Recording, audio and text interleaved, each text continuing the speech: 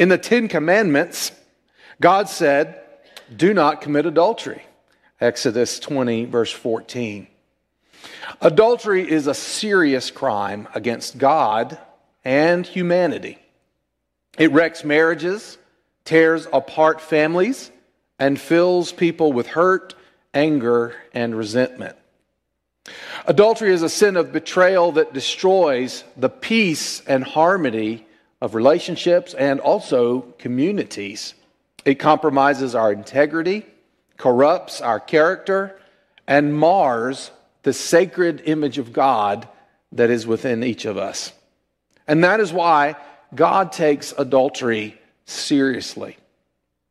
In the civil law for Israel, ancient Israel, back in the Old Testament, the punishment for adultery was death. In Deuteronomy, for instance, in Deuteronomy 22:22, it says, if a man is discovered committing adultery, both he and the woman must die. In this way, you will purge Israel of such evil. Now, for us today, that might seem too harsh a penalty in the modern era. But if you've ever been betrayed by an adulterous spouse, you may wish the Old Testament penalty was still in effect today. And adultery is evil. It is destructive, not just to the spouse. It also harms families and society. While infidelity may have become more common and we are more lenient about it in civilian life, the military still continues to enforce strict prohibitions against adultery. It is illegal for married military personnel to engage in adultery according to military law.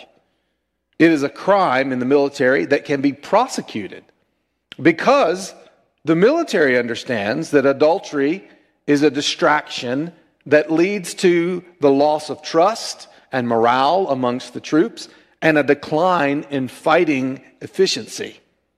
If convicted of adultery, a soldier can face up to a year of jail time, dishonorable discharge, and the forfeiture of all pay and allowances.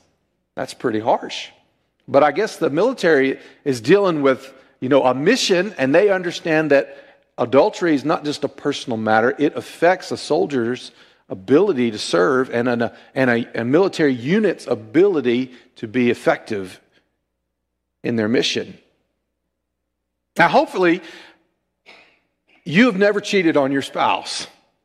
However, statistics indicate that there are some here who probably have.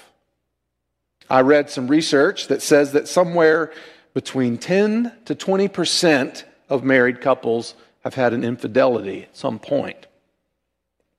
If that's true, then there's a likelihood that at least 10 people listening to this message today have cheated on their spouse. But for those who haven't, we need not to be too proud of ourselves. Jesus has a few words to say about adultery in his Sermon on the Mount, and his words challenge us all.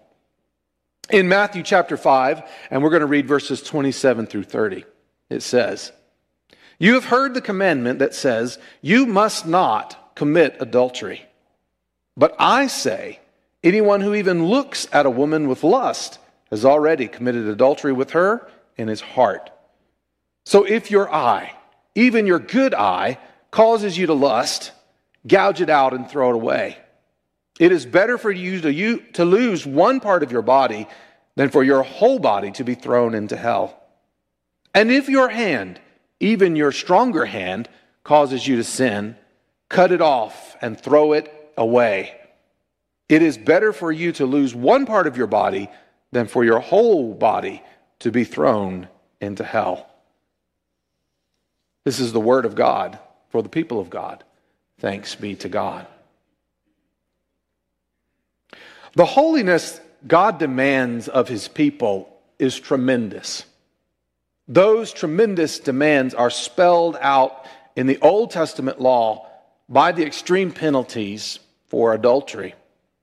Those who committed adultery were to be put to death. But Jesus points out that the demands of God's holy law go even deeper than what happens outwardly. Jesus says it goes all the way down into a person's heart. So if you even desire sensual intimacy with someone other than your spouse, you've committed adultery in your heart. A study of the University of California interviewed 676 men and women whose average age was 25 on the intensity and frequency with which they experienced sexual desire. Almost all those interviewed, 97%, reported having experienced lustful feelings, with men only slightly more likely to feel sexual desire, 99%, than women, who were at 96%. Now, these statistics may or may not be representative of the wider population, but I know that we live in an over-sexualized society. People today in Dalton, Georgia, are certainly more infatuated with sex than the socially conservative people to whom Jesus preached the Sermon on the Mount 2,000 years ago. Their culture required modest clothing, whereas our culture prefers to accentuate and advertise the desirability of the human body. The conversations of first century Jews carefully avoided sexually provocative language, while in our time we seem to crave explicit lyrics and songs and readily portray nudity and sensuality on TV while exploiting sexuality to sell products in our commercials. There is no doubt that we are more obsessed with sex than the people who first heard Jesus' words when he said, "Anyone who even looks at a woman with lust has already committed adultery with her in his heart." One point would be that we're all guilty. Jesus said, "So, if your eye, even your good eye, causes you to lust, gouge it out and throw it away." One might wonder why we aren't all walking around like pirates.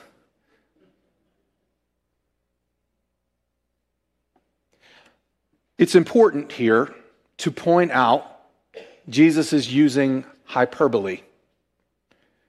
There's a fancy word, hyperbole. Hyperbole is an exaggerated statement not meant to be taken literally. I haven't had breakfast. I might say, I'm so hungry I could eat a horse. But please don't feed me a horse for lunch today, okay? I don't really want a horse. It's just an expression.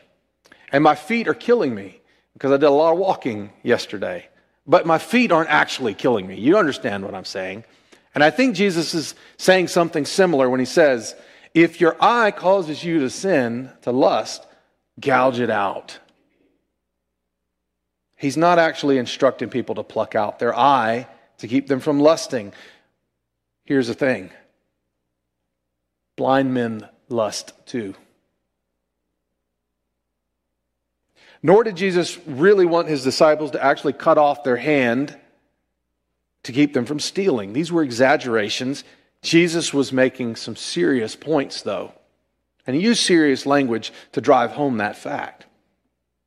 Point number one, first of all, don't be self-righteous just because you've never cheated on your spouse. Romans 3:23 spells it out clearly. For all have sinned and fall short of God's glorious standard. Don't judge someone else because they sin differently than you. Don't feel superior. James 2, verse 10 tells us, for the person who keeps all the laws except one is as guilty as the person who has broken all of God's laws. Say that again. James, Jesus' brother, says, for the person who keeps all the laws except one is as guilty as the person who has broken all of God's laws. See, that puts us all on equal ground as sinners, at least in terms of God's judgment. Second, Jesus points out God's incredible standard of holiness. It goes way beyond just our physical actions. God even looks into and cares about the motives in our hearts. And since our hearts are corrupt, we have a serious problem. We need new hearts. Third, Jesus shows our utter helplessness in regards to sin and holiness. Romans 6:23 puts it this way: the wages of sin is death, but the free gift of God is eternal life through Jesus Christ our Lord. So the consequences of our sin is death, not just our sinful actions, but even the inner motives in our sinful hearts. And so we're all guilty. We're all deserving of death. That's why Jesus came, to free us from the curse of sin. He paid the penalty for our sin, and he also offers us a remedy for our sinful hearts. Through Jesus, we can have a new, perfect heart. Jesus satisfies the demands of the law. He paid the penalty for our sins, and he fulfills the Old Testament prophecies about God's new covenant with his people.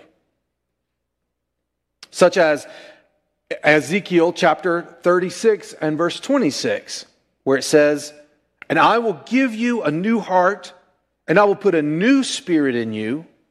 I will take out your stony, stubborn heart, and I will give you a tender, responsive heart." Hebrews 10:16 says, "This is the new covenant I will make with my people on that day, says the Lord. I will put my laws in their hearts, and I will write them on their minds." We're talking about not just following the letter of the law, but the spirit of the law, not just because God says so, but because we want to. So now we can make a fresh start with God. When we repent of our sin, Jesus begins to change our hearts so that we actually want to live the way God wants us to live. Not just because we're following the rules, but because we love God and we want to do what is lovely to him.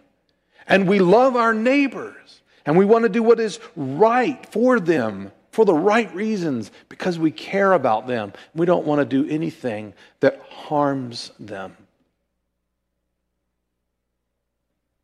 Jesus' fourth point is that Jesus calls his followers to live holy lives. His exaggerated statements about plucking out your eye and cutting off your hand, though symbolic, they do have practical meaning.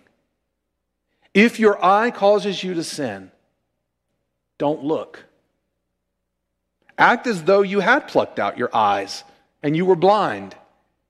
What I mean is, be extremely careful what you look at. Guard what you see so that you do not find yourself being led into temptation. And when Jesus says, cut off your hand, then take his advice seriously and don't put your hand near things that cause you to sin. With a little thoughtful prayer, we can recognize the kinds of things that tempt us. We can learn ways to steer clear of them. And this is going to be different for different people. You see, Jesus understands that we're all individuals. And every time somebody wanted to make Jesus give a definitive statement about do this, don't do that, he always wanted to look at people as individuals and see into their hearts and what they struggle with. It's not about following a rule so much as it is about doing what is helpful for you or harmful for you in society. If you're an alcoholic, Don't hang out at a bar. In fact, you do well to avoid alcohol altogether. That doesn't necessarily mean alcohol is bad for all people. Even Jesus drank wine with his disciples. But if you're an alcoholic, don't be led into temptation. You know that's a problem. Steer clear. Use some common sense. And we all have different things that we struggle with. If you take a little time to pray about it and ask the Lord to reveal it to you, and you reflect on your life and your own weaknesses, you can discover the kinds of things that you need to make sure you don't let your hand touch and your eyes see. Avoid being around those things that lead you into temptation and cause you to sin.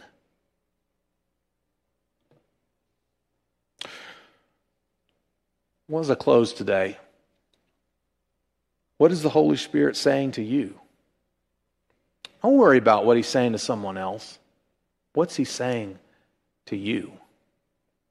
Which of these 4 points hits you right where you are?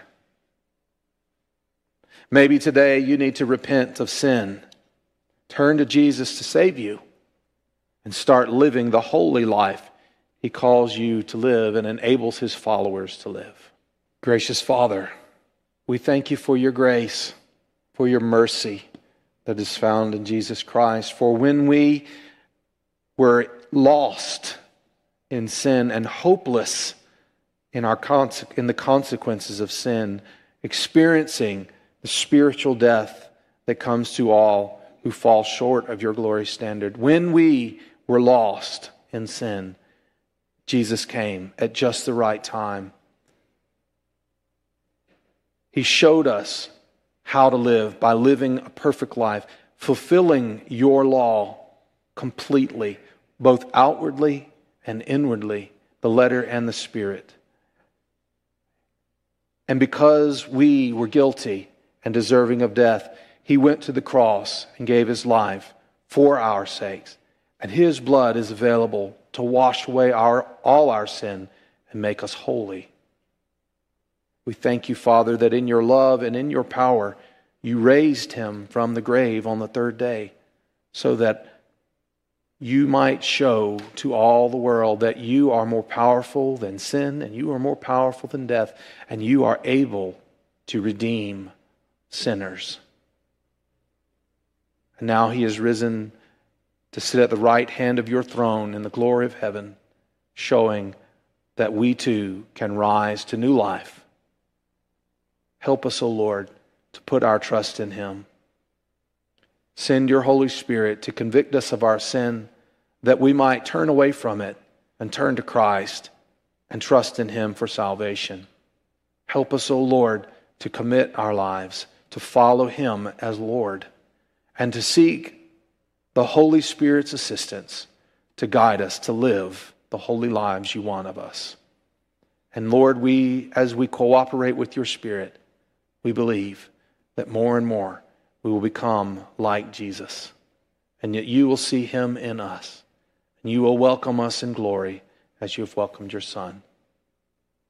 In His name we pray. Amen.